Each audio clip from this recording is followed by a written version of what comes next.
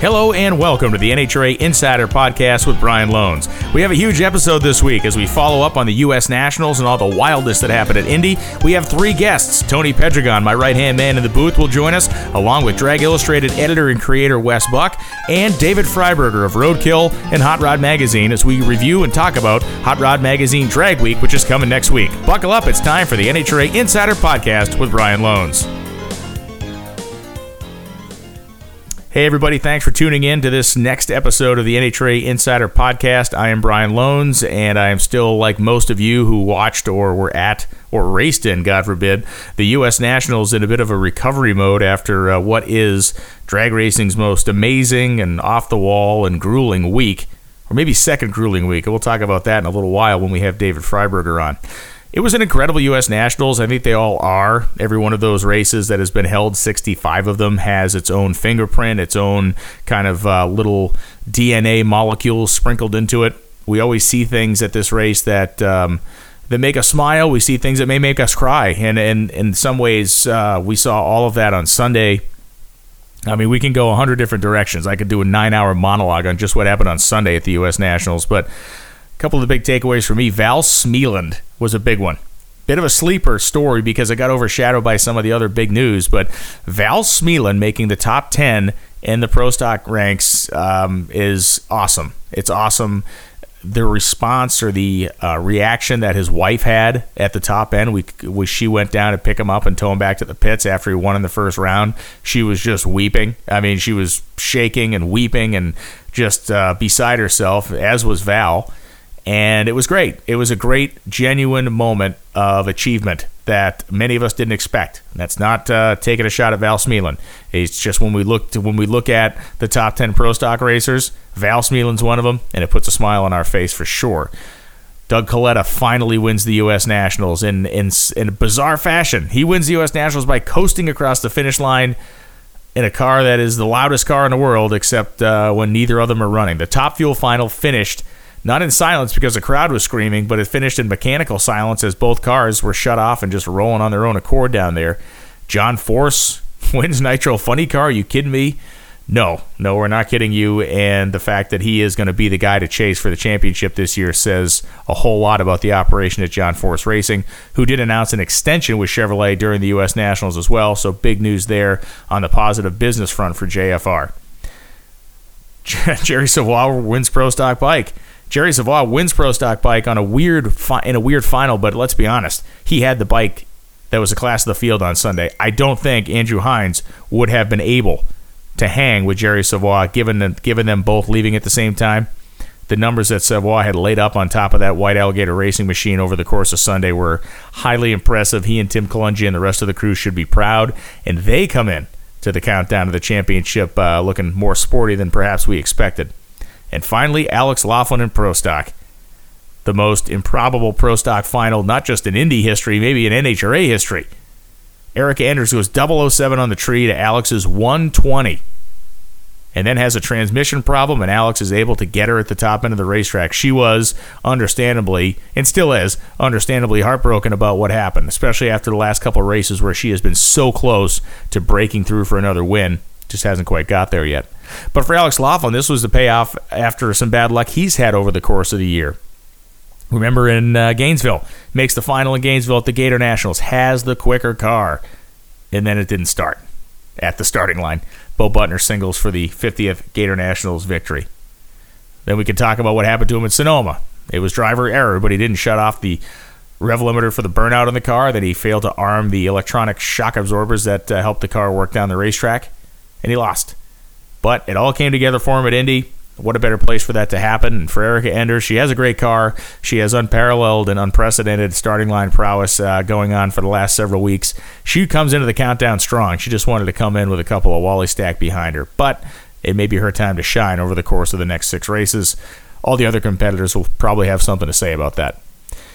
It was a race of attrition to some level. We had a lot of oil. Those of you that watched the Sunday broadcasts, some of it, you saw Justin Triefer suffer arguably the most violent starting line funny car explosion in a decade. An explosion so violent that it actually took the car and levitated the entire car off the ground. I'd never seen a funny car blow itself off the ground before, but I sure did on Sunday. We watched that slow-mo replay about 12 times because it was just a bizarre look. So the race itself, we had rain, we had all kinds of things happen. We had 900 cars there. They raced sportsman cars well into the night. About 10:30 p.m. on Monday night was when the final pair went down, which was a heads-up stock eliminator final. Can you believe that? Austin Williams gets the win. You know, the dramatic final run of the U.S. Nationals under the lights, and he wins in a heads-up contest. How cool is that? Straight out of the natural. We're going to talk about the countdown today with Tony Pedregon. Going to review some of what we saw, what we interacted with at the U.S. Nationals. Going to have Wes Buck from Drag Illustrated on. Wes is a friend, greatly connected guy in the world of drag racing, was at the U.S. Nationals, and I want to get his perspective on several things, including Pro Modified, some news coming out of the Pro Mod camp, some of the rumors that have been floating around the pits, especially at Indy. It's a place where a lot of rumors begin, because it's that time of the year where people start making plans for next year. They start making announcements, be they public or private. And then David Freiburger will be a guest on the show as well. David has been a friend of mine for about 20 years now, and he and I will be hosting the live streaming broadcast of Hot Rod Magazine Drag Week in about a week or so. It's an amazing event, one of my favorite things of the year. You know, U.S. Nationals, Bonneville, and Drag Week are kind of like a 1, 2, 3 or a 1A, 1B, 1C as far as things to be able to do if you're a gearhead. And they all kind of fall on top of each other. So it's been a busy couple of months for a lot of us, and that is definitely not a complaint. So Freiburger will be on. We'll make fun of each other and talk about Drag Week. You will enjoy it. So let's get this thing kicked off. Tony Pedregon is going to be the first guest on the show, and obviously Tony and I had a fun weekend out there in Indianapolis. We were live for many, many hours on television, 5 hours live on Monday, and it didn't feel like 5 hours. The time goes by very fast when you're in that mode, and there's no real way I can explain what it feels like other than you're kind of hyper-focused, you're kind of just you're in the moment deeper than you've probably ever been in the moment of anything in your life. And I say that because you have to be so kind of in tune with what's going on around you. You have to be so focused on the things that are happening, and it makes for an intense but very fun day, and I feel like that's what we had on Monday. So without further ado, here he is. Hey, Brian, a little recovery after the biggest and longest race of the year. I'm sure you're in the same boat. Yeah, you live out there. You actually live in the in the vicinity of the racetrack. Are they still running cars? I think they actually haven't finished. I think Stock Eliminator is still yet to be run. I think right before we got on the phone, I just heard the last one cross the finish line. So, man, it was a marathon week. It always is, but this year with the inclement weather came in and out. We had some just beyond titanic oil downs that really threw the program for a loop. But I guess thankfully for us, live television dictates the fact that the big guns get out there when they're supposed to get out there. But it was still a thrash even for them on Sunday. Man, there were some tight windows. Yeah, Brian, and one of the thoughts, I think you and I talked a little bit about this. I wonder if it's time, because of live TV and trying to appeal to the new viewers that the sport needs. I wonder if it's time to get the repeat offenders, the same guys that do it all the time, and penalize them and say, look, we got live TV guys, no offense, but we're going to put you in the back of the staging lane so you guys can run after, and you can lube it up all you want after that. But it does have an effect. Think about it. We were on Fox, and it's a lot of work for the production team. I think you and I heard them in our ear. They were calling some audibles and making the best of it, I suppose. Yeah, I mean, we thankfully for Jamie and Amanda and Bruno, they were hustling. We were kind of locked up in our skyward apartment up there on top of the tower, but they're on the ground. So when something like that happens, Steve Reinches, the guy who's steering the ship down there in the TV truck, really leans on them to kind of run around and fill time.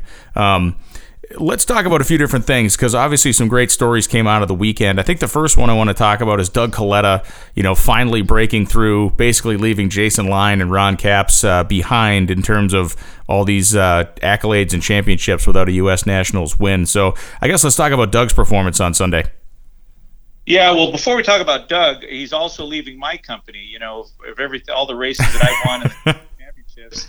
It's like, and if I was rooting against anyone, it would probably be more Capps than Doug Coletta, because I don't want to be alone. Eventually, it's just going to be a lot of wins. He never won the race, but I don't think there was a person in the house, maybe with the exception of the Torrances, that weren't glad to see Doug Coletta. And maybe when it was all said and done, Billy Torrance finally cracked another grin, because we've documented how popular Doug is, and he's just a very likable person. I think because of his personality, and then when you look at his track record and his talent, his ability, why wouldn't you want to see a guy like that win? And really, if you think about it, he was one cylinder away from winning last year. He raced Terry McMillan, and from that overhead, the Lucas Oil chopper, I think they switched leads a couple of times.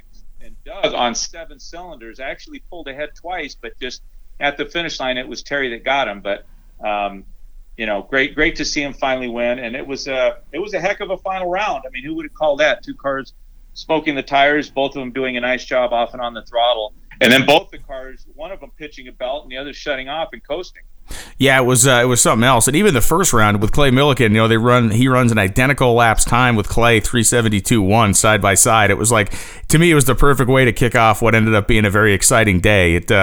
This race, for whatever reason, always, the drag racing gods look down on it and create stuff that even we couldn't dream up. And the first round and the final for Doug, I think, were those 2 things, at least in Top Fuel. Yeah, I agree with you. The first round and the final round, and really everything in between. Brittany Force qualifying number 1, that was a historical milestone for her. I didn't realize that no female had been on the pole for that race, and she looked to be a favorite. But we talked about this coming in. When I looked at the forecast, and it was all wrong. Yeah, it wasn't hot. It wasn't going to be in the mid to upper 80s. And at that point, I realized that, over the years, we've seen a lot of unexpected winners, because that's what this race can tend to do, or rather any race when it's hot. It loosens the track up, and it kind of allows the teams that don't make as much horsepower, as long as they can manage it and manage a clutch. Some of these guys are, a little more resourceful, and they can't make as much power as, let's say, some of the higher funded teams. But they get down the track, and over the years, you've seen like Terry McMillan last year. Not to take anything away from him, but I just didn't think that it would be the case in Funny Car or Top Fuel because of the forecast. I figured we're going to see some high-powered teams and high-powered cars in those final rounds, and we did. We did in Top Fuel. We did in Funny Car. And I think it was because the overall conditions, even though it warmed up a little bit on Monday, the overall conditions, I think, favored the cars with better power. Yeah, I think they did. And Billy Torrance, let's talk about him. He obviously makes the final, and it's interesting because I've heard a couple of things, some guff, if you will, from various social media people or fans or whatever, kind of kicking back some stuff. They thought we were maybe overselling Billy Torrance, or we were underselling Scott Palmer and Terry McMillan coming into this weekend, especially leading into eliminations. But to be honest, I feel like our take on the whole thing was correct, because it played out the way that everybody expected it to, and that's not for lack of effort for Terry or for Scott, and I'm not being disrespectful saying that, but when you look at the raw numbers and the performance that Billy has had at every race he showed up at, there was no way he wasn't going to be the car that made it in. Terry McMillan's car ran better than it has in weeks. They never missed a run. They went down the racetrack every time, but when it came time to deliver, a mid 370 just wasn't going to get it done early on a Sunday morning, and Billy Torrance, drove himself to another final. Well, that's why we're here, Brian. We're here because we're the scapegoats. We want right. we're the ones who want to get the hate mail, and our Facebook accounts, they are for people to tune in on Monday, in this case Tuesday. But sometimes, hey, the truth, although it may hurt, hey, you and I, we call it like it is. And when we look at Billy Torrance, that car right there arguably is the second best car, with the exception of Steve's car, and it lives up to that. So we, my only concern about him would have been the red light in Brainerd. He had it was there within his reach, and he red lit. And it just goes to show you that even the best drivers, they are always on the edge, and sometimes that pressure plays into it. He had been doing great prior to that, but more than that, more importantly than that, he came into this race talking the talk, telling the cameras that, hey, I'm not going to worry about it, and he lived up to that. Yeah. And I can not only appreciate that, but I can admire that from a driver, that he was able to phase that out. the good drivers can. He's not the only one. I've seen some drivers it affects. It slows them down. It plays into their head mentally. And then there's some drivers that have been through it before. I don't know that Billy Torrence has been through it before, but he sure did a good job keeping his composure. And then when he made the countdown, I commented on the show that I liked the fact that he grinned a little bit. He gave us a little fist pump, but it wasn't over celebration. It wasn't anything that we didn't want to see. And I could admire that. For the life of me, I could never figure out, like if NFL team is losing a game by 30 points and they get a first down and the running back, he drops the ball and celebrates and then points. That to me doesn't make sense. They make a fool out of themselves when they do that because it's a team sport. And I just like the fact that Billy, it was as if he had more work to do. He wasn't finished. He was glad to make it in. But I think the expectations for this team are very high, and he acted like it. Yeah, and a question along this path or down this road. So, that team now, that car is going to run the 6 countdown races. And a lot of the guys that work on that car also work on Dominic Lagana's car when it comes out, and it will be at 2 of the countdown races. So what we're talking about here really for the Capco team is the biggest kind of strain on their resources because we've never seen these 2 cars run 6 races in a row. Right, we've never seen those 2 cars plus Dominic at two races running concurrently. So, from your perspective, as a guy who's run a team before, you're adding a lot of load. How do you manage that? Well, it's been done before, but this is a time of the year that it becomes very crucial. And the one thing that the Torrance team has been able to do is hire good help. I think they understand the value of good people that are reliable, that are efficient. The question is are they out there? Are the crew people available? There are a lot of them around that, have gone and done other things, moved on, their machinists. This will bring some of them out of the woodworks because they know it's a good team. They know it's a car that's going to contend for the championship. But the trick is the supervision. When you get those people together, just like any other team sport, I think it's very underestimated in our sport, the chemistry that the people have working on the car. That is something that you don't have instantly. To make a 60-minute turnaround, they have to be very efficient. And a lot of these guys have been there, they've done that, but you don't really get it until you work together for several races. So in my opinion, I think they're going to get people that have worked together, and they may even lend a hand if one car's out of competition. But more than likely, both these cars are going to see the late rounds. And, however they do it, I'm pretty sure they're just going to get people that are experienced, that have been down the road a couple of times. And, there might be some good teams or some decent teams that are losing guys because there's a lure to going to work on that Billy Torrance car, not just for the money, but I think for the fact that the plain and simple fact that if it's not Steve, I would say Billy Torrance is going to rank in the top 3 favorites to win the championship. Yeah, and along those lines as well, the dynamic changes this year with those 2 guys, with Billy and Steve, because we've always seen Billy pop his head out in the countdown, and we know he's there to block for Steve. We know he's there to be a stopgap or to try to take people on and soften the road up for Steve a little bit.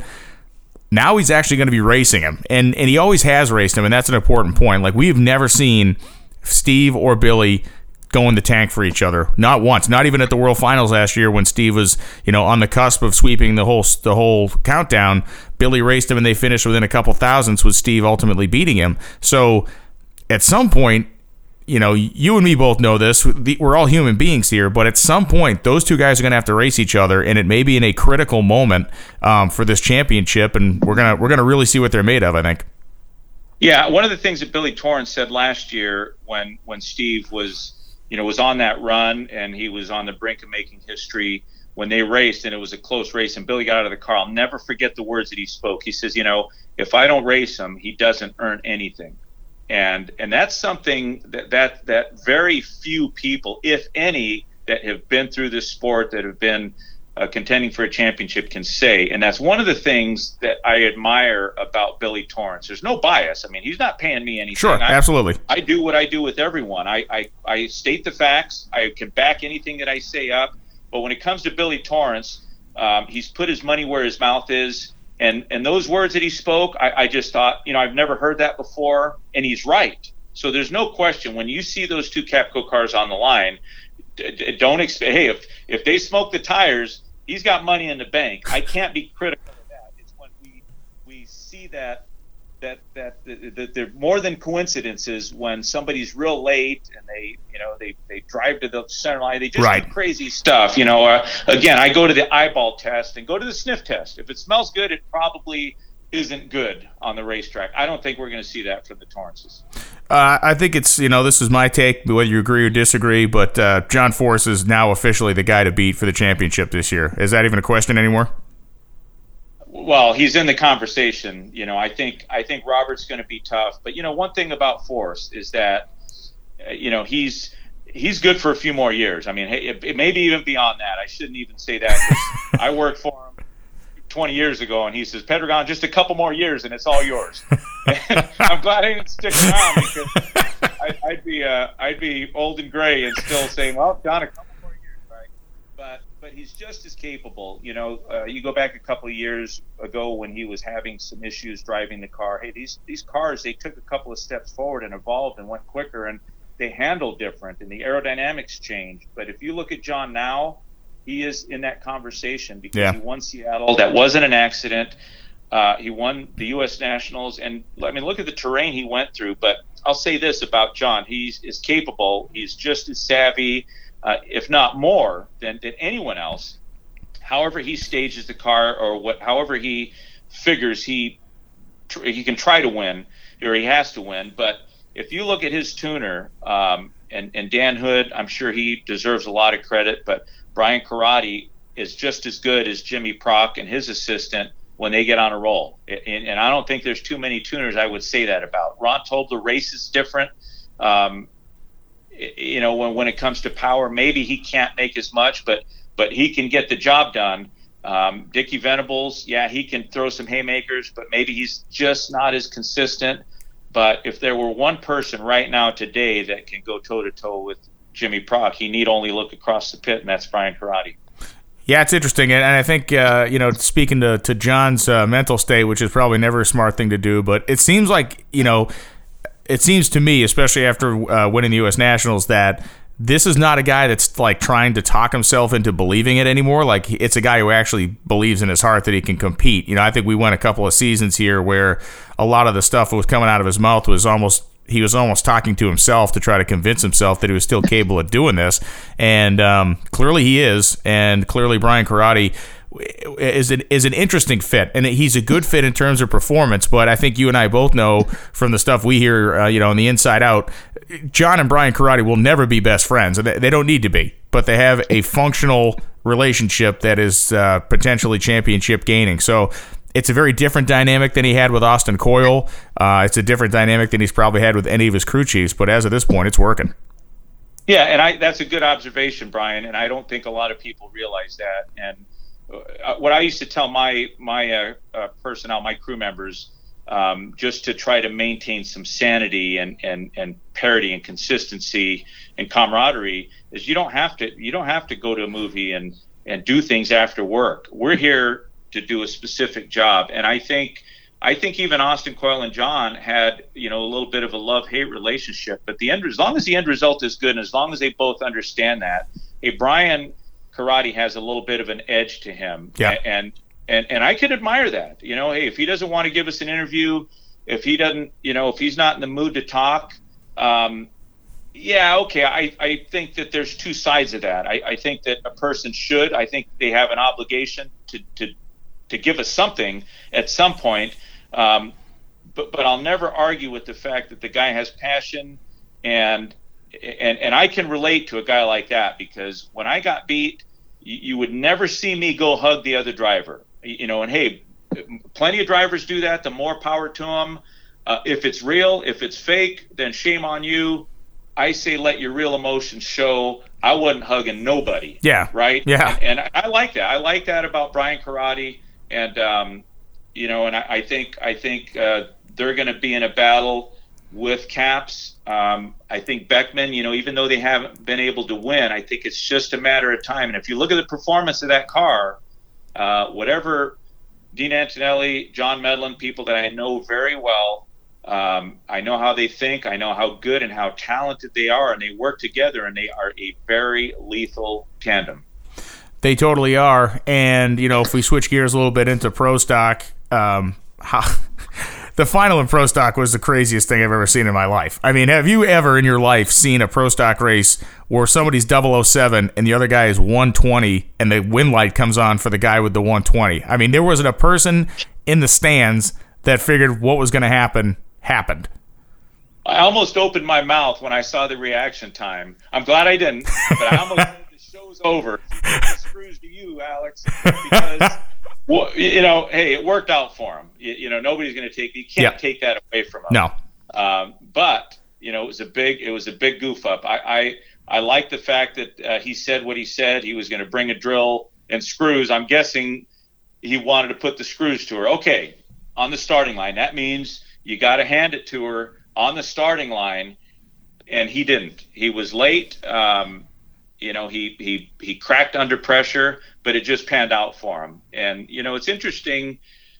I'd love to get into that transmission of that elite car and relive that. I don't know. They say a gear failed. Did she miss a gear? I mean, I don't know. I like to think that her especially, she's so tuned into her machine. And she talks about that. She shares it with us that, she's going to change the linkage. She's going to change because she understands the geometry of the clutch and the linkage and how it works. And most importantly, the effect that it has on her. But I think Kevin McKenna, someone sent out a tweet, or someone did, on her last 6 reaction times in competition, and no other driver can compete with her right now. We talk about how good Derek Kramer is, and I think Matt Hartford's going to be good down the stretch, but Jag, pretty good, but not as good as Erica, and that should be a cause for concern to the pro stock field. Yeah, I mean, the last 3 races, just alone, if we take that as a micro sample, she's in the semis against Greg Anderson and just buries him in Seattle, and then they spin a bearing in the engine late in the run, and he's able to get by her by a fender. We get to the final round in Brainerd. There she is again in the final, and Jason Line, dials up heroically. And I'm not taking this away from him. He dials up at his home racetrack at what I would consider probably one of the single biggest moments of his career. Dials up an incredible reaction time and has enough horsepower to beat her. And then we get here, and this happens in the final round. So it was a swing for Alex Laughlin, because remember, Laughlin's had bad luck this year. At Gainesville, he's in the final with the better car against Butner, and the thing won't start. He's had a couple of wacky things. Sonoma makes the final and forgets to shut off the burnout rev limiter in the car. So the luck had gone against him, swung his way in Indy. For Erica, she's waiting for that break, and frankly, if she gets her break in the turn of luck starting in Reading, it would be the right time for her. And I think she's going to be there at the end. We'll find out if the car stays with her. I don't see her performance at all falling off behind the wheel, especially when the intensity ramps up. She seems built for it. Yeah, and in pro stock, you really have to be able to dial it up a lot more consistently than Jason does, and maybe he will. I'm never.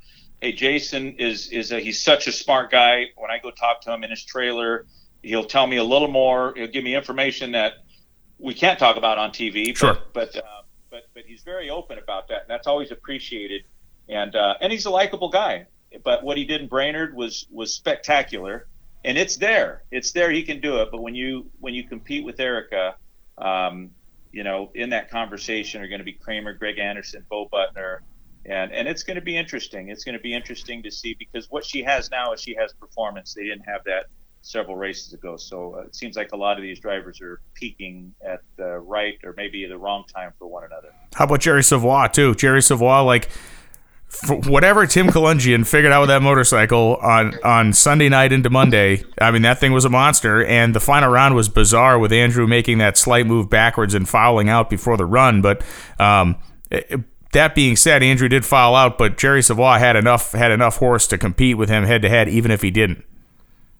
Yeah, and I thought about Jerry, and sorry about that. I thought about Jerry and his win, and I haven't talked to Tim. We'll be able to talk more with Jerry after the dust settles, after they finish enjoying their victory and get back to work.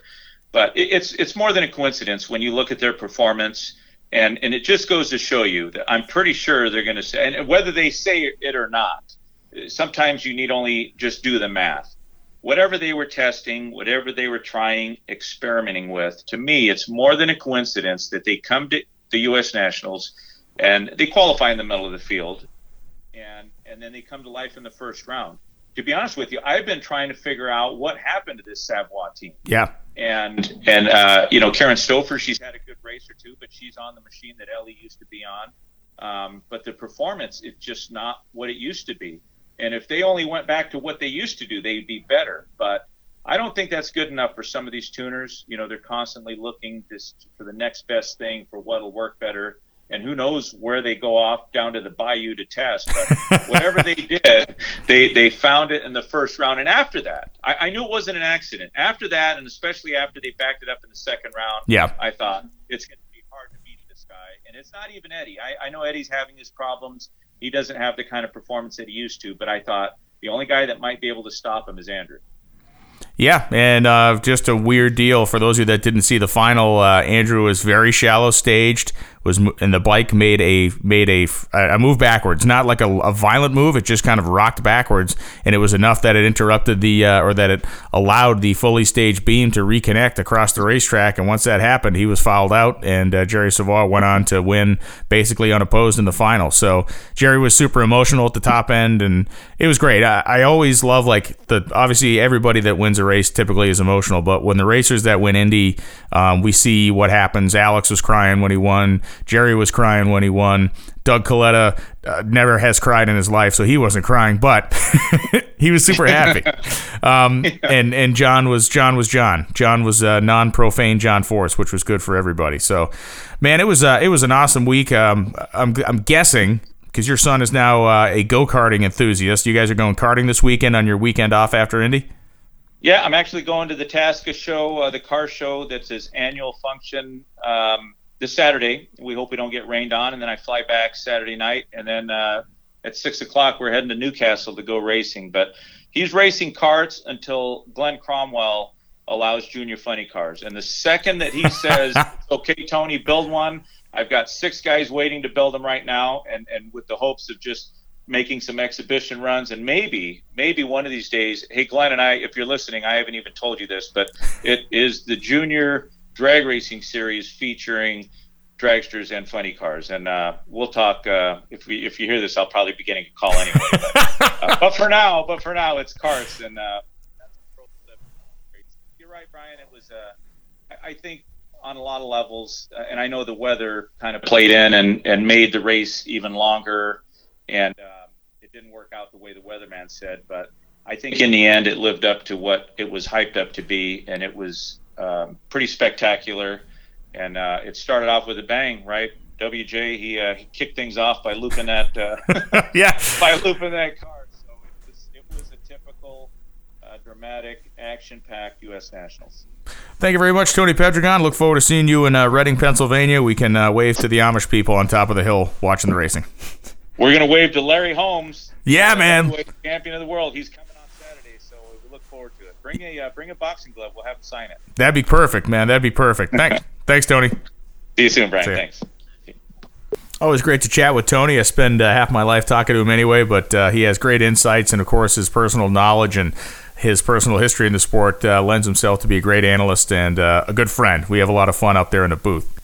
So our second guest on this week's edition of the NHRA Insider Podcast is not an NHRA racer, not an NHRA official, but he's an NHRA fan, and he and I are going to be spending our traditional most of a week together coming up here soon.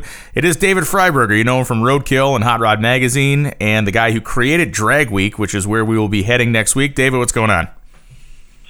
Oh, this is a calm before the storm week for me. I'm pretty much just sitting around waiting to fly to Virginia for the kickoff of this deal. We have been kicking some ideas back and forth amongst each other for stuff that we'll talk about on the live streaming broadcast of Drag Week. But for those folks that are listening to the podcast that don't really understand what Drag Week is, give them the rundown.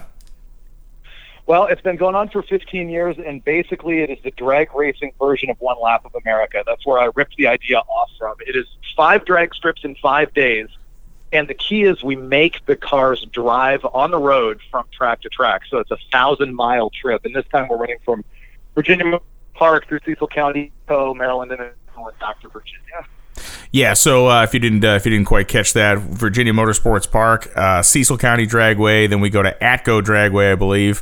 Then we end up at Maryland International Raceway, and then right back down to VMP, where the whole thing starts and ends. So I'll be with you from Monday until Thursday, as has been tradition over the last several years, because on Thursday I head up to Reading for the NHRA race up there. So it's and leave me dangling by the noose as you walk. Yeah, it actually is. It is one of the great traditions now on Friday is to listen to David. You can actually see the flop sweats begin before the Friday show starts. The sweating begins as David carries the load by himself on the final day. What should people expect when they're watching the live stream in terms of cars and stuff that they're going to see? Well, first of all, they need to tune in. I guess when is it? September. We probably go hot Monday the 9th, and it goes all the way through the 13th. And we'll be live every day in the mornings. I think we usually kick off right around 8 a.m. local time. Correct. And our cutoff will vary depending on weather and such, but we usually run till 1 or 2 o'clock.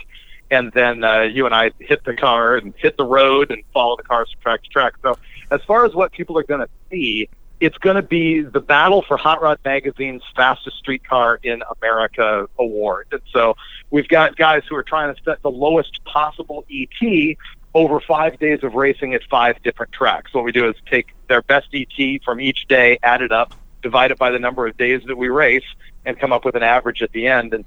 And that's how we determine both the overall winner and class winners for, what do we have, like 13 different classes of racing? Yeah, there's a bunch of different classes, and we don't have to go into the depth of all of them, but really the ones you want to know about are a class called Unlimited, which shockingly is completely unlimited. And then we have a class called American Iron, which is a great category, which is for steel-bodied cars, basically an unlimited version of a steel-bodied car class, where as long as it's got steel panels on it, then you can do whatever you want underneath it. Goes all the way down to a multitude of small tire style stock suspension classes. There's classes for gassers and hot rods, and there's even a class that is called Street Machine Eliminator that is designed for cars that maybe aren't fast enough or hardcore enough to be a specific class race. But you can qualify in Street Machine Eliminator for a 32-car bracket race that gets run on Friday amongst the quickest 32 out of what is usually about 100 cars in Street Machine Eliminator. So it is a huge variety of stuff. And, for several years, there was a point where, guys would break their car in testing and they'd show up with a rental car and just come out and do it that way. And largely that's gone away, David. Everybody that shows up now, whether it's their own personal pride or whatever, no one's really doing the rental car thing anymore. Everybody's showing up with something fast.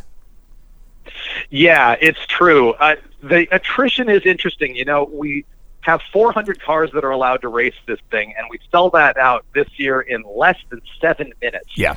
But then what happens over the months in between the registration day and race day is that we lose 100 to 200 cars just from people who can't get their stuff ready. And then we invite other people who are on the wait list, which actually crested 700 cars this year. And so we discourage the rental car program. Actually, I think rental cars are technically illegal, but people used to be building their Pro Mod car and they wouldn't get it done in time and they would show up in their brand new Subaru. And there just isn't too much of that. As a matter of fact, I was looking recently at the average ET of a drag week car, keeping in mind that we have everything from literal 6-second Pro Mods, slow Pro Mods, all the way down to stock cars. The average drag week car runs 1090s. There you go. That's crazy. And yeah, it's crazy. And if you look at the winning average ET as it's dropped from 2005 to 2018, 2005, the winning ET is, do you remember what it was? Troy Scott? Troy Scott was averaged, I remember he averaged either somewhere in the low 9s or the high 8s.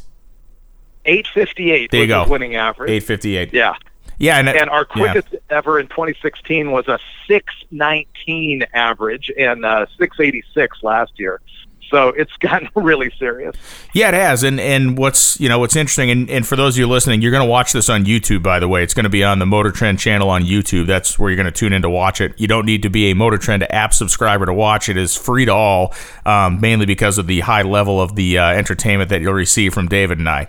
If they charge for this, exactly. If they charge for this, there would be calls for people's heads. But we have a good time. But just to go back to the level of competition, there is a category, the 850 category, which is street race small block power adder, I believe is the class we're talking about here. And this is not an index class per se, but it has turned into an index class. And David, you can speak to this, where funny car cages are not allowed in this category, so you cannot run an 849 and hand in your time slip. You have to run as close to 850 as possible. And we have seen this turn into just a knife fight every year. Guys averaging 8.50 blank over the course of 5 days. It's mental. It is. It's incredible. All of the cars are required to pass NHRA safety tech, and we don't let them hand in time slips that are quicker than that. And if they routinely run way beyond their tech legal speed, then we got to throw them out. And so, as you say, this particular class is designed for like bolt-on type muscle cars. So these are stock suspension cars with an 850 regular cage in them, and they're running 850X all week long. And the special deal that we've got going on this time, and I think this is going to be the first time it's been publicly announced, is that the top 8 cars in that class at Drag Week are going to get an automatic invitation to run exhibition at an upcoming NHRA national event. I think it's going to be Charlotte. So that's going to be very cool. And these are the types of cars people gravitate to as well. We're talking steel-bodied stuff. They're not all hacked to pieces. They don't have weird, Pro-Mod-esque bodies and stuff on them. And, by and large, most of these things are home-built in terms of their power plants. As you'd expect, a lot of turbocharged LS engines. But, there's multiple ways to get the job done. But it's to me, it's a class that really highlights kind of one of the most popular elements or the most popular facets of drag racing these days, which is something that looks like it should have looked coming out of the factory, if you will, and has enough power that you can actually build an 8-second engine at your house anymore. It's insane. Yeah, it is ridiculous. It is a class for twin turbo LS cars. You've got to admit it. I can't think of too many other combinations that are at the top of that class. And I think basically what you're looking at is a bunch of 820s cars who have figured out how to run right on the 850 number. Yeah, guys that would absolutely tear their shirts off and punch you in the face if you call them a bracket racer, but guys who are very clearly mastering the art of bracket racing their cars. But there's something about it that it's great. I'm not a huge fan of index racing, but this is. Yeah, well. It's small tire cars, they're wheels up, they're sideways on the track, and they're out there battling down for these numbers. And the fact that they can do it 5 days, 5 different sets of weather conditions at 5 different tracks, and average 850X, it's pretty incredible. Yeah, and I think the reality is what we see with this class is what people saw when ProGas first came out back in the day in the 70s, right? When ProGas first came out, there was no such thing as a throttle stop or anything, and every car out there was running as fast as they could to go 990, and it actually was exciting. It's just when it got scienced out, it turned into not a spectator sport anymore as far as index racing goes. But this is, to me, the type of index racing that is brilliant to watch. I mean, the cars are cool. There's a level of unpredictability with them because of the tire. In terms of the operating Drag Week, to give you guys a sense of how it works is, David said we typically go live at about 8 a.m. on the live broadcast, and then normally by 9, the staging lanes are open, and the staging lanes close at 2. So in the morning, you'll see all of the dedicated cars that are running specific categories in the staging lanes, including the unlimited cars and machines like the ones we're talking about. And then basically at lunchtime, we close the lanes and bring in all of the cars that are running in Street Machine Eliminator. So they have a dedicated session. Then we open the lanes for everybody for about the last hour and a half. And the level of drama does actually ramp up over the course of the day because you know this as well as I do, David. When you get down to that last half hour, there are people either scrambling to get their cars fixed to try to get down the track, or in the case of this street race small block power adder class, they're hot lapping trying to get something as close as they can to 850. Yeah. Well, that is really the thing about it that an NHRA fan has to wrap his head around, is that once we're done racing for the day, the guy's got to pack everything up in that car and drive it 200 miles to the next track. And it's really a battle of attrition and survival. So these things not only have to be fast, but they have to be reliable. The field fixes and things that go on are pretty incredible. So one of the things that I've always loved about this race and about Drag Week, and we don't see it that often, but we did see it last year, is when a guy takes a legitimate sportsman drag car and just basically makes the horn and headlights and stuff work and then just takes it on the road. It's fantastic because of how horrendously brutal it is on the passengers and then just surviving in it a week. And there are some NHRA racers doing that this year. The guy's name is completely escaping me at the moment, but he has a he has a super street car that they have made street legal. They're going to change the center chunk in the car every day from a race center chunk to a street center chunk as far as the gear ratio goes. And they're doing it, in my opinion, they're doing it old school because if we go back to that first year with Troy Scott and what they did, they were doing that every day. Remember they would switch the entire intake manifold and carburetor over. They would switch the center chunk. They'd bolt the windows in and out of it. I mean, for everybody that has ever won this event has put in a lot of work, but I don't think anybody has worked as hard as those guys. Well, we've seen a lot of innovations like that. As a matter of fact, I think Drag Week has helped the aftermarket in R&D quite a bit for survivability of parts, especially valve train, fuel pump, torque converters. You remember Eddie Miller one year would change his rocker stands on his big block Mopar every single day, and he had a 1.2 ratio rocker arm made just so that he could drive the thing on the street and not break valve springs. And of course, the epicness of all time, and I have to bust these guys up because they're not showing up this year, is when Richie Crampton and Johnny Lindbergh built that insane alcohol funny car motor in a 56 Chevy wagon.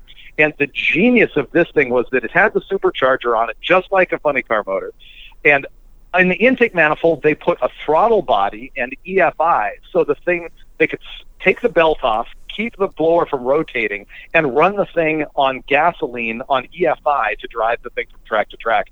Proved to not be a very successful car overall. I'm dying to see the thing again, but that was Drag Week innovation like I've rarely seen. Yeah, it was beyond ridiculous, and those two guys, to me, when you see guys like that out there, because the thing about Drag Week as well, there's no purse, there's no money. There's you literally win a jacket and a guitar and a pat on the back and some race fuel if you win your category and or win overall. So when you see Larry Dixon, you see a Richie Crampton, you see Johnny Lindbergh or any number of racers that come out and hang out or participate, it validates them in some way too, because they're as into this, like they're genuinely into the sport, they're genuinely into being a hot rodder, and it's something I think that everybody wins over because, one, the event gets a couple of different looks when you have this crazy car that they're bringing out, but two, I think it places the drivers in a much different light, both with the other competitors and their fans when they see them out there doing something that they're seriously only doing because they love it.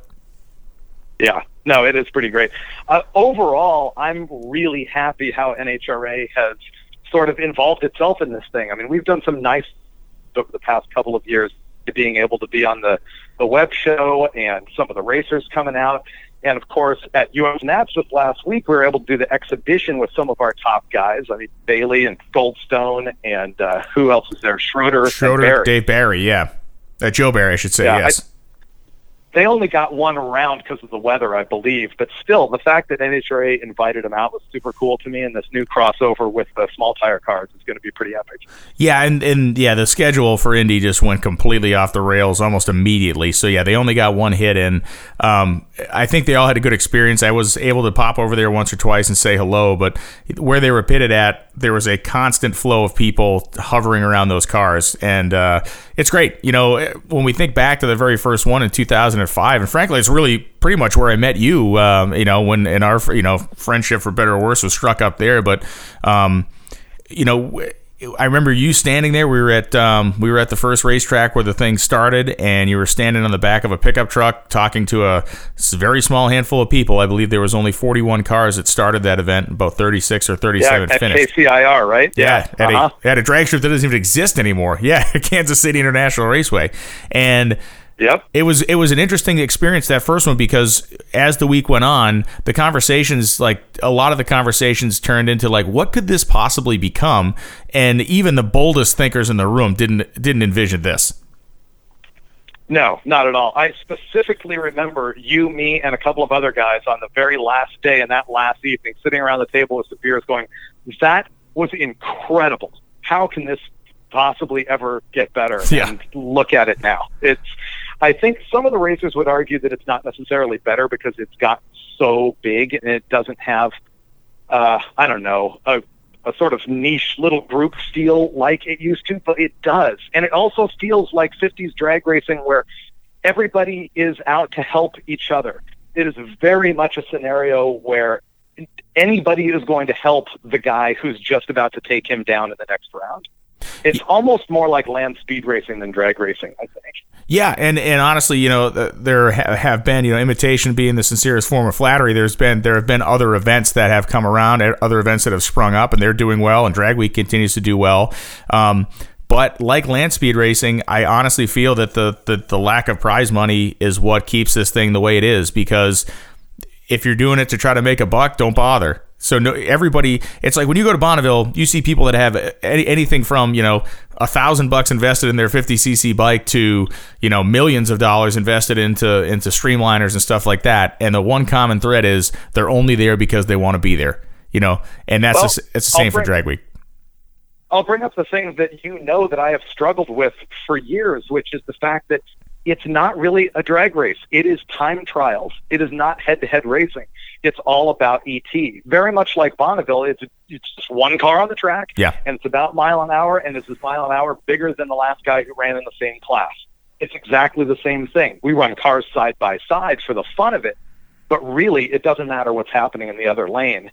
And I sometimes feel like that takes a little bit of an edge off. I would like to see it be a little bit more cutthroat side-by-side racing. But others have said no. I mean, that's the beauty of it. That's the uniqueness of it, is that it is a time trial, which means, as you know, you do have to cut light to be somebody at Drag Week. Right. Yeah, you don't. Yeah, you don't have to, and most people don't even bother trying. But I also think it lends a dramatic element of it to us as being able to tell the story, because you really get to focus. You get to focus on a different element of drag racing than normal. Like, if you get the two guys up there and they're running head to head, we got to start talking about reaction time and all the other stuff. When we can strip some of those layers away, you can tell a different story. We can talk more about the car or the person, or the fact that the guy had to put 3 pistons in the thing at the hotel parking lot overnight. And that's really the last point I want to get to, talking about Drag Week is, we joke about it all the time, but like, it is a level of human suffering on some level that is just unparalleled. I mean, last year we had those monsoon rains that everyone was fighting their way through. But what can you recollect as being your most impressed moment in terms of somebody going over the top with a mechanical fix on the side of the road? Ooh, over the top with a mechanical fix at the side of the road. Okay.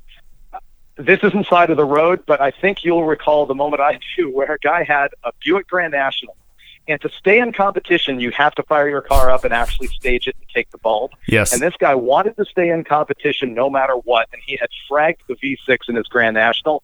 He put one cylinder head on the thing and the intake manifold and blocked off the other ports, and literally only had one head on the engine and got it running on 3 cylinders and actually staged the car and took the bulb. That was all time. Insane. Yeah. I remember... from the very first one, there was two moments that stick out with me. One is Steve Atwell. This very first Drag Week, this guy named Steve Atwell that you know very well from Michigan shows up with an honest-to-God real Hurst Hemi Dart, one of the first 50 made, a car that in some in many ways is almost priceless. And it was as it was delivered. He put a taller rear tire on it, but that was it. I mean, it had a 488 gear, I think, in it, and it had obviously a 426 Hemi. We're in the middle of Ohio. He's had a problem with a lifter, I think, going away. So we were at a BP gas station with this car that's a priceless museum piece, and he's got the engine yard saled across the parking lot of this thing to replace this lifter. And it was like, this can't be happening right now. And he finished the week in that thing, as brutal as it was. And the other one, of course, was Carl Scott. That first year again in Bowling Green, the nitrous engine went lean, and he melted basically all the pistons out of it. And they put 8 new slugs in it, and he rolled into Columbus, Ohio within, I think he only had 20 minutes to actually make the morning deadline the next day. And I remember he idled that thing in, and the group of us stood there and gave him a standing ovation, because, who does that? Now everybody does it because that's Drag Week, but in 2005, that was unheard of. Yeah, and those stories just repeat every day, every week, every year. It's incredible. As far as the human suffering goes, though, I think probably the highlight of that is you having to announce the thing next to me for a week. Well, I use various. I use various means. Sorry to interrupt, but I got to tell the NHRA fans that are listening that you have seen the thing at the track. You've seen him on Fox. You have to see the Brian Lohnes that is busting my chops for a week at Drag Week. Because I won't say that it's Lohnes completely unhinged, but it is, I would say way more free form than you will find at a professional venue. Well, yeah, I think it's partly therapy for both of us, but also it's partly putting us in therapy because we absolutely just wail on each other all week long in good fun. But it is we have definitely found another gear as far as insults. By the time we get to Wednesday, it's pretty much over. I wish that people actually could see what goes on in the car as we drive from track to track. I don't. That would probably be some sort of violation of some rule somewhere. Yeah, we do. As David mentioned, we follow the route that the competitors do, and they are handed route directions every day. They have to follow a specific set of directions in order to make sure that they're getting the proper mileage in, and that everybody's following the same stuff. So David and I follow that, and we do it for a couple of reasons. One, because it's an awesome road trip. You get to see really nice spots in America that you would never see otherwise. And two, we do it because we get to stay up on all the stories. You get to pull over and see that some guy hit a deer and it ripped all the lines off the transmission of his car, or somebody's got to easy up and they flatten the camshaft and they're changing that in the side of the road. So for me, that's one of the neatest things for us is we get to actually get out there and interact with people as they're either experiencing a cool high or a very low low. Well, and where else in the world can you see a pro mod car hauling its own trailer and changing parts at the side of the road?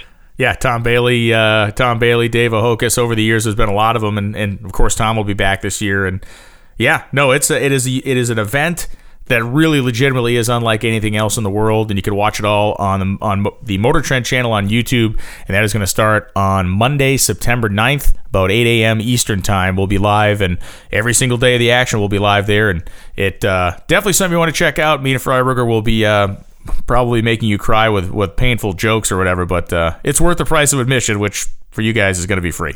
Thanks, man. Hey, thanks. It's free, and for which, by the way, I'd be remiss if I did not thank Gear Vendors, by the way, our title sponsor of this entire thing, who's making this live feed possible. Thank you, Rick Johnson. Yeah, Rick Johnson's great, Gear Vendors, and that's a product that most of the competitors, the real fast ones, use, and it's an auxiliary overdrive transmission that you can have your bomb-proof Turbo 400, you can bolt your Gear Vendors to the back of it and end up with a great deep overdrive. So rather than buzzing the motor to $3,000, $3,500 on the highway, you can be down in the more sensible thing, and you can eke 5 miles per gallon out of the thing instead of 4.5. David Freiburger, thank you so much, and make sure you tune in, check him out on Roadkill on the Motor Trend app when you get a chance. And David, I will see you next week. Thank you. See you in a few days. Thanks, man. So a great conversation with David Freiburger leads us into another great conversation, I assume will be a great conversation, with another one of my friends, Wes Buck, the founder and editor-in-chief of Drag Illustrated magazine. Wes, thanks for coming on the Insider Podcast.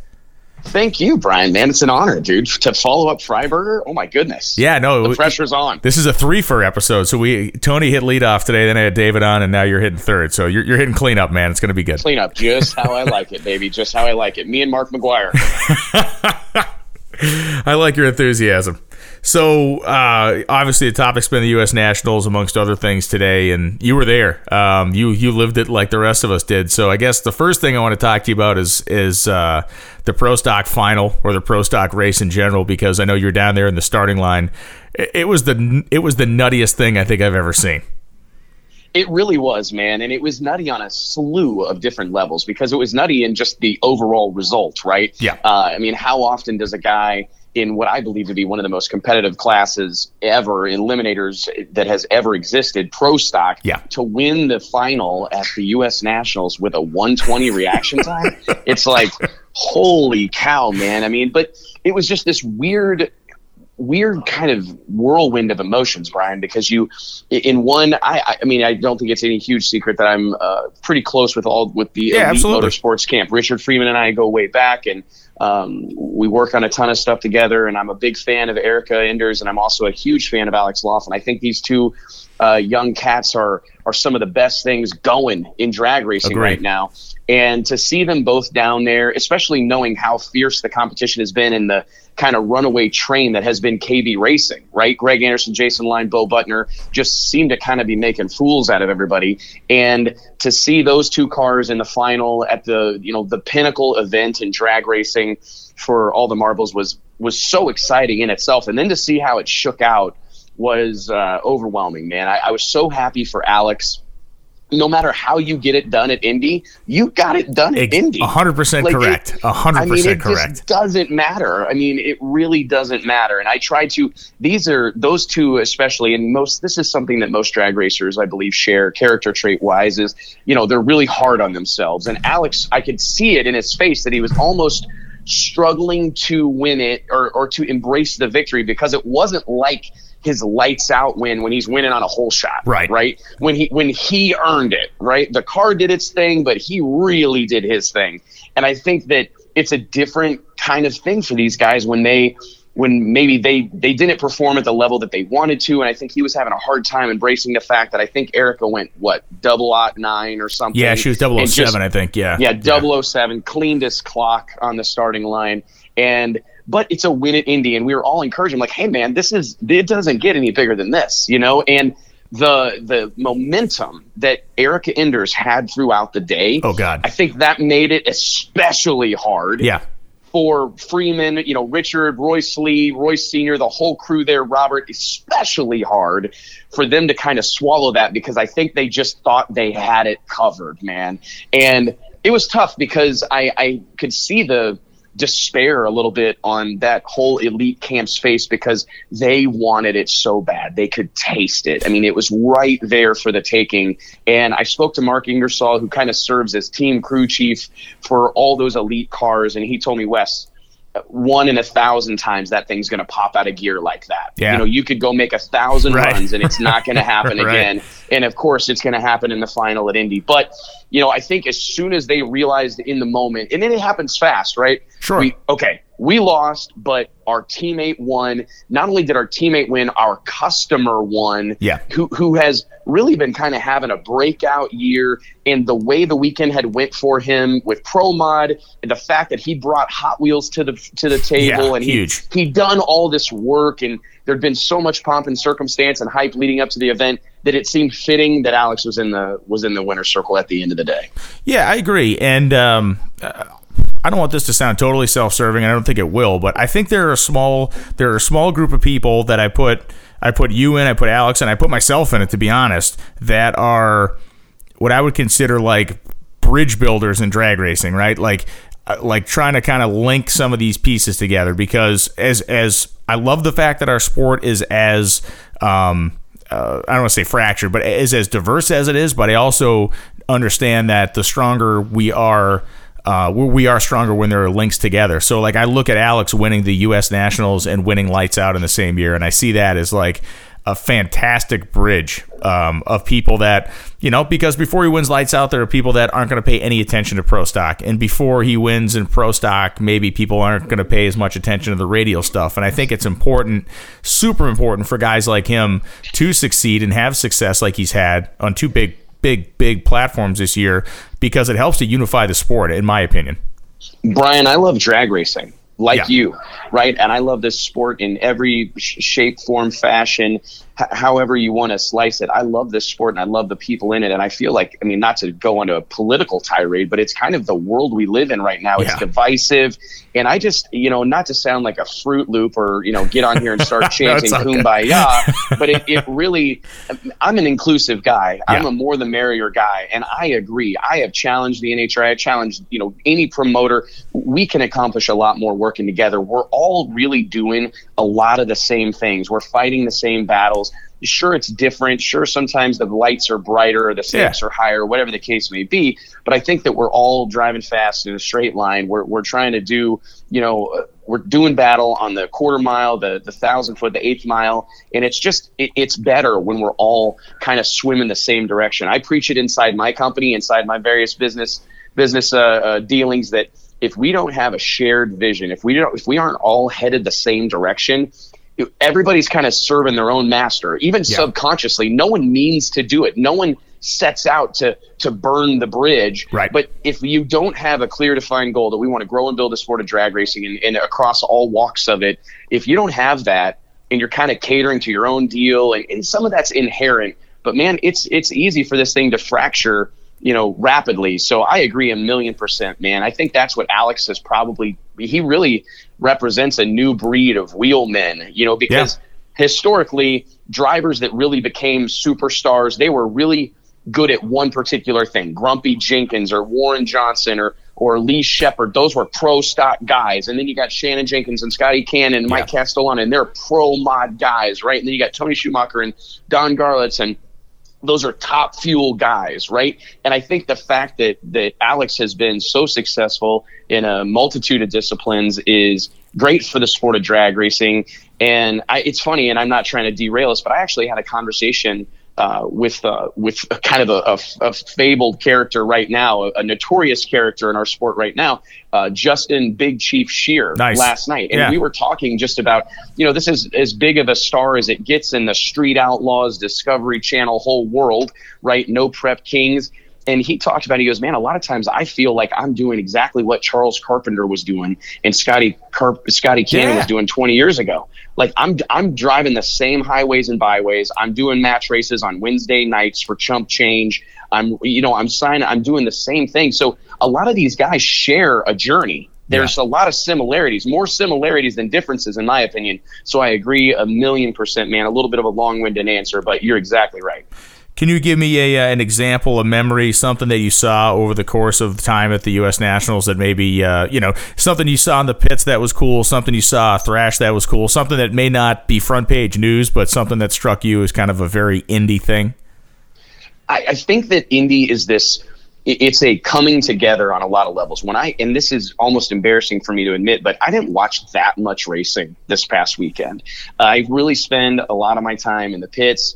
I spent a lot of my time at dinner with people and seeing people and in various trailers and lounges and motorhomes and whatever, because it's a real significant coming together.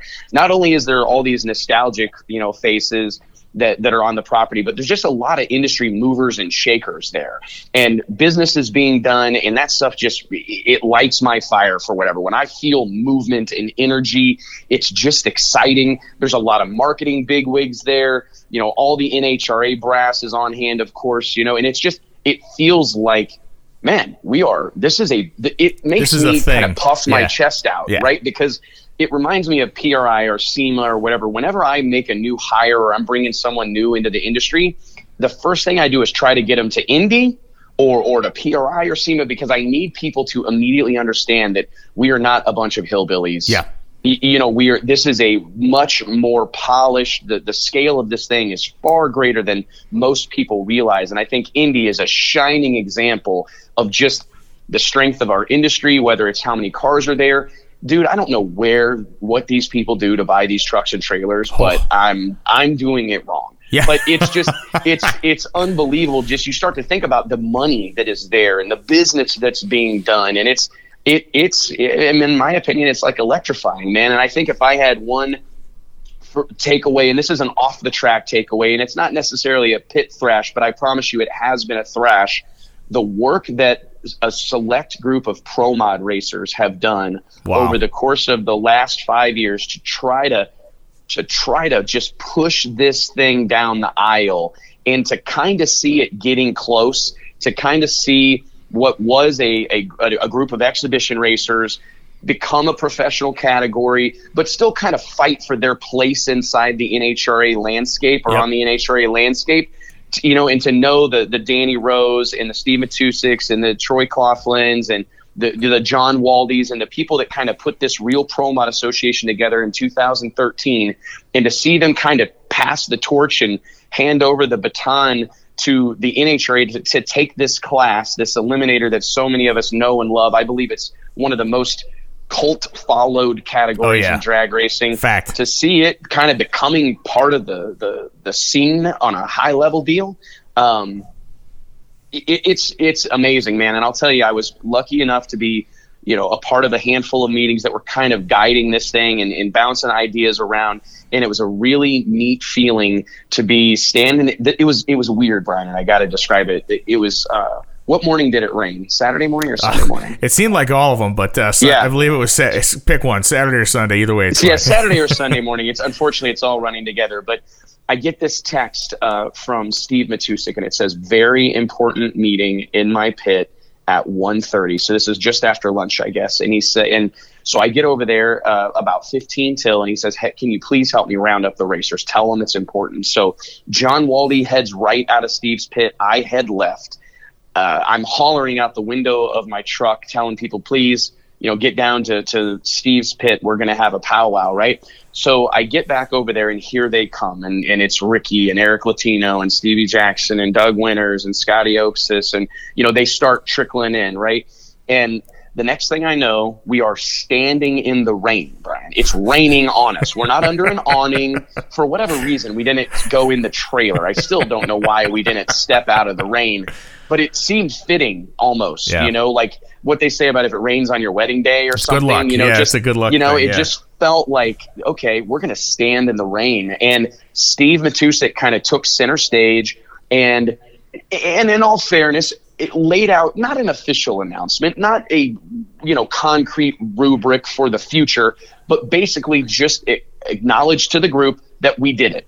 We incubated this program. We did what we said we were going to do, and the NHRA is prepared to take it over. The NHRA is prepared, and I don't know that everybody understands maybe even what that means, but in the years past, things such as round money and for the racers and, sponsorship efforts, all that was done by the racers. The NHRA allowed this group of racers, the Real Pro Mod Association, led by Danny Rowe, who we can't say enough about in this particular situation because it wouldn't exist without him, who is no longer racing, though. They were driving the bus on all this stuff. When there was a sponsor announced for a Pro Mod race, that was a deal made by this group of racers. They were going out, beating the brush, calling in favors, doing all they had to do to make sure that there was round money, to make sure that, there was some sort of, name attached to what was going on. And the class was headed, in the right direction, moving forward. And to kind of see the NHRA go, hey, guys, we got it from here. It felt significant on a lot of levels, man, and it wasn't a world record run, but I do think that the work that was done in Indy this past weekend as it relates to Pro Mod drag racing will be seismic. I agree. Removing car count, removing car quotas, outside of when we're landlocked, right? But as the space will allow, letting kind of the floodgates open, the grade point system, which is a sportsman function, going away, some of these things. And if you want to go race Pro Mod at the NHRA Gator Nationals next year, come one, come all. I guarantee that deal is going to be pandemonium. Yes. Pandemonium. Yeah. And I think, to me it is, it's a lot bigger deal than, you and I are lucky in the fact that we are kind of in the trenches of different elements of this sport. So you have an understanding maybe of things that even a hardcore fan doesn't get in terms of logistics and in terms of some of the kind of nuts and bolts of how the sport works. But you and I are both about the same age. You and I were spending time around the IHRA races during the real, my opinion, the real heyday of the Pro Mod class there. Absolutely. And when you had 50 cars showing up trying to qualify, as much as we've had these 32, 34, 36 car fields coming into the races when RPM was in charge of that, it's different now because you don't have to be a member of the group. So you're going to start seeing this is a way for people that are really good racers that no one's heard of before to establish themselves and make a name for themselves. And I think that's the thing I'm most excited about. As well as I do, as well as I do, there are regional Pro Mod racers around this country that are very good, very, very good, but no one has ever heard of them before. And as soon as one of those or two of those guys upset a Ricky Smith or outrun a Steve Matusik or beat whoever you want to name, all of a sudden people start talking about them, and that really to me starts to supercharge the growth of the class that already to me is very healthy. I think I couldn't agree more, and it's no secret that I'm like the ultimate pro modified fan. I truly believe it's the universal language of our sport. It's a class that thrives from sea to shining sea, but also around the globe. And I can't really say enough about what I think this means for the future. This is a class that keeps chassis shops open, keeps engine builders busy, and driveline manufacturers rocking and rolling all year long. And I'm excited to see what this means. There's some news that I think is going to be breaking. There's talks of like a manufacturer's cup type of situation similar to the Constructors Championship with Formula One racing. There's talk of something like that where some of these teams that are based out of the Middle East or maybe based out of Puerto Rico or the Dominican Republic or wherever, Brazil, that may have to accept racing a reduced schedule because of the travel burden or whatever, for them to be able to go ahead and field a full-time operation, but slide someone else in that car from time to time, or put a hired gun driver in it, or rent the seat for 2 or 3 races a year. It would not replace the NHRA championship as far as a driver is concerned, but kind of a secondary function. I think that's really forward thinking. I think it's exciting to talk about. I mean, I'm sure you're going to have people that have, strong opinions on either side of it, but just the fact that there's movement around that whole situation, and it's good news. I mean, I know that you're a student in this sport as much as I am, if not more. And, almost every offseason there would be this little bit of doom and gloom, like what's going to happen with Oh my God, man. It was like a 10-year stretch that was every winter. Every winter was like, oh, it's going away. No, it isn't. And then like some years it would be announced early, and then some years it would be like 5 minutes before Gainesville. Oh, by the way, Pro Model exists this year because of X, Y, and Z. Come on out. You guys park right over there. And I think that's really exciting. And Indy it produces happenings like that, whether it's, sponsorship announcements or retirements or whatever. It's just a fitting place for big news like that. And I think that's going to be a landmark happening. And again, it didn't happen on the racetrack, but it will be a landmark happening. And I guess I'm not as tuned in to nitro racing as you are likely, and many others, but I will say that it was just, I kind of caught myself. I stepped into the media center kind of at the end of the day on Monday, and I look over and they're interviewing John Force. Joe Costello is interviewing John Force, and I'm going, man, this guy still does this better than anybody. It's really shocking. The longevity alone, the enthusiasm and the longevity alone is breathtaking, man. So I didn't want to get through that whole spiel without giving the old man his due. 151 strong and doing it at Indy was pretty impressive. Yeah, and I think the other one more point to put on the end of the Pro Mod conversation is, we're always, at least in my mind, we're always looking to build the path. Like, what's the path for someone to get from their humble sportsman roots to the top levels of drag racing? Like, what is the route? And my opinion is, bringing the Pro Mod category into the NHRA fold, as an official piece, has benefits far outside of just participation, but it's a path. So you don't necessarily have to go run an alcohol funny car anymore, or an alcohol dragster, to try to move up towards the fuel ranks. I think the path almost diverts itself through Pro Mod at this point, and we've seen how many fuel racers up there right now that have run Pro Mods over the course of time. And, JR's driven Pro Mods.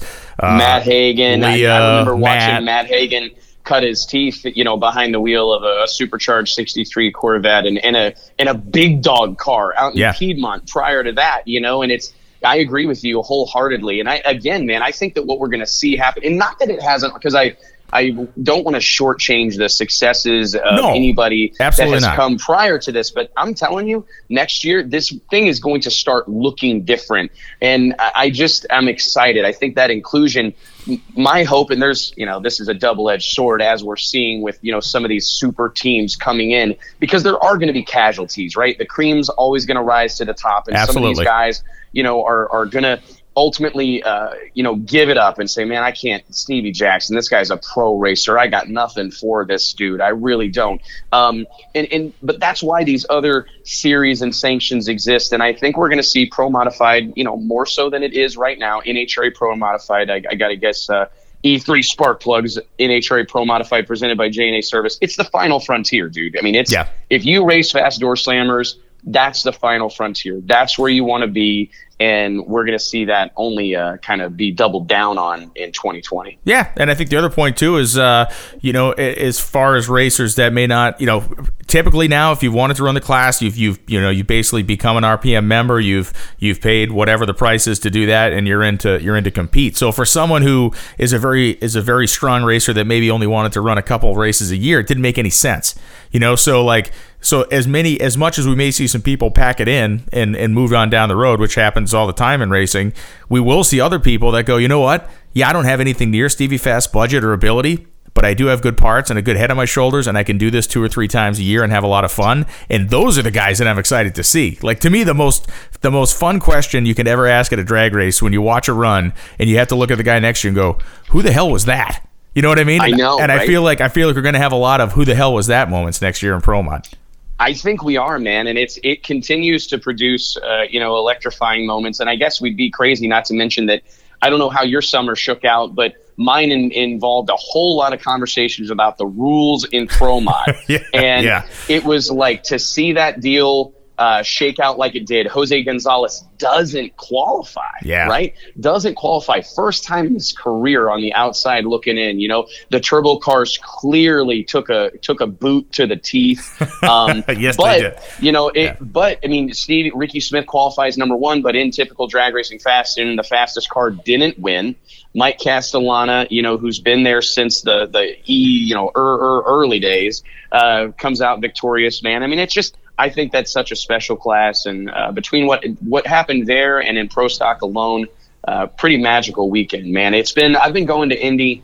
I think this was 15 years. I don't pay as close of attention to that stuff, but I think it was 15 years in a row that I've made the 6.5-hour drive over there, and it's weird how much it gets me. I just enjoy it from start to finish, whether we're getting rained on or whether it's 200 degrees or somewhere in between. It's just a fun place to be, man. I mean, I heard you saying it on the TV, or on the TV show or whatever. I was watching it, and it was like you're 20 minutes from this glorious downtown area with all these restaurants, and you see all your homies, and it's the facility itself, while not like a Z-Max or a Vegas, it's got this Saturday night drag strip feel to it. It really does. It really does. And it's a little. I mean, it has its shortcomings, man. I'm selling it short, probably, but it feels like a honky tonk. Like some bands sound better at a nightclub or in a bar than they do in an arena. And drag racing looks good in Indy, man. It does. It does, man. It's heck of a weekend. I'm going to give you one more question, then I'll let you get back to your world of the empire of Drag Illustrated. Is John Forrest the car to beat? Is John Forrest the guy to beat for the World Championship this year? And can a 70-year-old man do it? I think he can. I honestly think he is the guy to beat. In my experience, what's that saying, like old age and treachery? Yes, old age and treachery. I mean, he is that guy. I've met people in my life that you can't allow them to get momentum. You can't allow people like John Force, competitors like John Force, to get a sniff.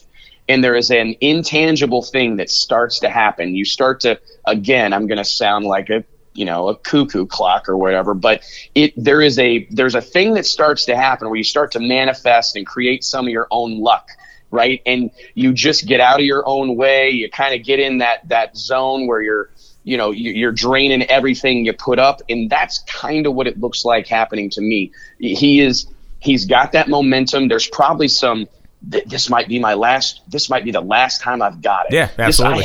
I haven't felt this good in 20 years, and you can see the enthusiasm. You can see a little bit of like what he's all over the map. But I mean, the dude is. I think this is a moment in time that we'll look back on, going, do you remember when John Force was like 900 years old and like ran over top of everybody at the end of the year? Like, it just feels like he's got a full head of steam. He's wound up, and this deal can humble you in a hurry, right? I mean, you can go from hero to zero in a moment's notice, but I do think that John's got it, man. I think that he's going to be there till the bitter end, man. And what a freaking home run.